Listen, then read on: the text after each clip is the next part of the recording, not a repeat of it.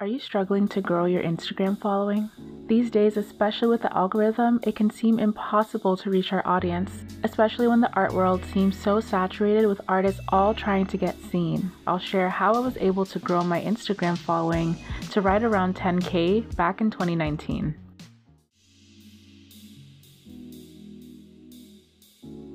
Hey, I'm Precious and I've been a freelance painter for the last 6 years. I've always wanted to go all in on my art and build a profitable business and full-time income doing what I love. My goal in the next few years is to grow my business from freelance to full-time. Through this podcast, I'll take you along on my journey as I transition from freelance work to earning a full-time sustainable income. Follow me as I talk entrepreneurship, successes and struggles, and the strategies I'm using to build a business and a life I love. I can't wait to take you on this journey with me. Let's begin. Are you struggling to grow your Instagram following? These days, especially with the algorithm, it can seem impossible to reach our audience, especially when the art world seems so saturated with artists all trying to get seen. This is episode 11 of the Freelance to Full-Time Artist podcast, where I'll share how I was able to grow my Instagram following to right around 10K back in 2019. I shared in episode 6 of this podcast that I deleted my page with 10,000 followers so I could successfully rebrand and target a more ideal audience for selling my work. So in this episode, I'll share the top 6 strategies that led to me being able to grow a big page in just under 2 years. I'll also be providing you with a free PDF guide to download in the show notes at freelancetofulltimeartist.com/11 so that you can implement these strategies to quickly grow your Instagram following. So no need to take notes as you're listening. I've taken all the important notes for you in this guide. Now let's get into it.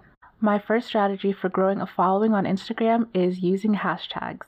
You can use up to 30 hashtags in your post, and adding these allows your post to be discovered by anyone searching through those hashtags. Without using hashtags, the only people who will be able to see your posts are those who are already following you. So you don't really have a way to grow effectively without using them. 2 key points I have about hashtags are 1, you only want to use hashtags that are relevant to what you're posting, and 2, you don't want to use hashtags that have too much or too little volume. Let's break these points down. In terms of using relevant hashtags, for example, if I just finished a painting, I'll use hashtags like oil painting portrait or custom painting or portrait artwork.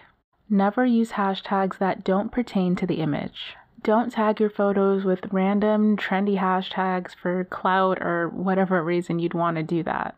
The algorithm is very smart and will flag your post as irrelevant and not show it to as many people. Plus, when you tag your image appropriately, you'll attract relevant people who are searching these hashtags looking for artwork they love. Let's now address the second point on the volume of content within these hashtags. You want to avoid hashtags that are too large or too small. Large hashtags with over 500,000 followers will simply get lost in the sea of content because it's being used so frequently. Don't use hashtags like oil painting or acrylic painting or portrait painting because these tags are very broad and have over 1 million posts in them, and you're not likely to get much engagement using these hashtags. Large hashtags are also targeted by bots, so you might find yourself with some spammy comments under your posts if you're using these large hashtags.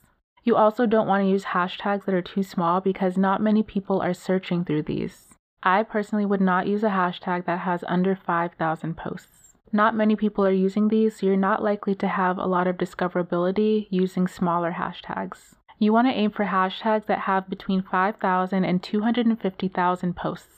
When you download my free guide from the show notes, I'll show you exactly what hashtags I use, as well as how many posts each of these hashtags has, so that you can have a good mixture of hashtags with different volumes to maximize your discoverability. My second strategy for growing a following on Instagram is through engagement.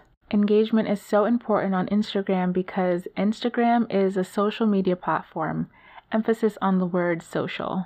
When you participate in engagement on other people's posts, it increases the likelihood that they'll follow you and also engage back on your posts. The algorithm favors engagement, and when your post gets a lot of engagement, aka likes, comments, shares, and saves, it tells Instagram that your post is relevant, so it will show it to more people, thus increasing your reach. Here's how I use engagement. Using the hashtag strategy from earlier, I go into these hashtags and spend anywhere from 15 to 30 minutes liking and commenting on other people's posts. I write meaningful comments with at least 4 words or more, so I'm not just leaving heart emojis because this actually makes me look like a bot and it's not very genuine. This meaningful engagement encourages someone to take a look at your profile, and there's a high likelihood that they'll follow you. When I was using this strategy on my old page, I was getting anywhere from 5 to 20 new follows every single day. So it's a very useful strategy to attract new people to your page. The third strategy for growing your Instagram following is virality. You can't necessarily control if a post goes viral, but you can increase the likelihood that your post will get a lot of engagement, which does increase your chances of virality. The way you do this is by paying attention to which of your posts gets the most engagement. If you have a business account which you need to see your analytics, or if you have an app that tracks Instagram analytics, you can go into your insights and see which of your posts gets the highest engagement. For me, that tends to be my painting time lapses. What high engagement on a post means is that your audience really likes seeing that.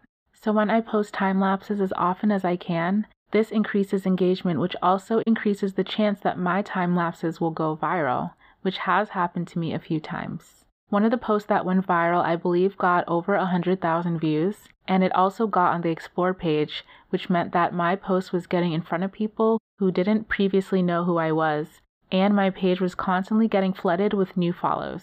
So figure out which of your posts gets the highest engagement and keep posting content just like that. And even if it doesn't go viral, even if it gets just a few thousand views, that's still incredible and you'll still definitely get follows that way. My fourth strategy for building an Instagram following is having an attractive bio. Your bio is a first impression on a new potential follower. You want this section to tell people why they should follow you.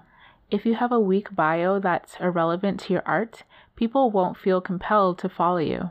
You've already done all that hard work of engaging and using hashtags to get people to visit your page. So once they land on it, you want them to convert into a follower, and that won't happen if your bio isn't of high quality. Your bio should briefly tell people who you are, what you do, and who you serve. My bio describes that I'm an artist specializing in elegant portraiture for those who collect art. It's brief and to the point and tells my art collectors who I am, what I do, and why they should connect with me. You also want your profile picture to be a photo of you. Because I'm a portrait artist and I've actually done a self-portrait, I have that as my profile photo. If you're a portrait artist too, you can use that as well. Don't just upload a photo of a random art piece because that's too impersonal. Your follower needs to connect with you before they ever connect with your art. And of course, never use an image that doesn't belong to you. A well-written profile with an image of a person they can connect to, you, will greatly increase the likelihood that someone will follow you once they reach your page. Another thing about your profile page is that you need to have at least 12 photos on your page. People will not follow you if your page looks empty and desolate. If your last post was posted 2 months ago, people are unlikely to follow you because you appear to be inconsistent. This seamlessly goes into my next strategy for growing a following on Instagram, which is posting consistently. Instagram's algorithm greatly favors consistent posting. It's best to post every day or every other day, but no fewer than 3 times per week. The more frequently you post, the more chances you have of being seen, and therefore the greater your reach will be. If you're only posting once a week or you're very inconsistent with your posts, that's not going to fly with a platform like Instagram where content is very short-lived, and consistent posting is the key to continuing to be seen and relevant.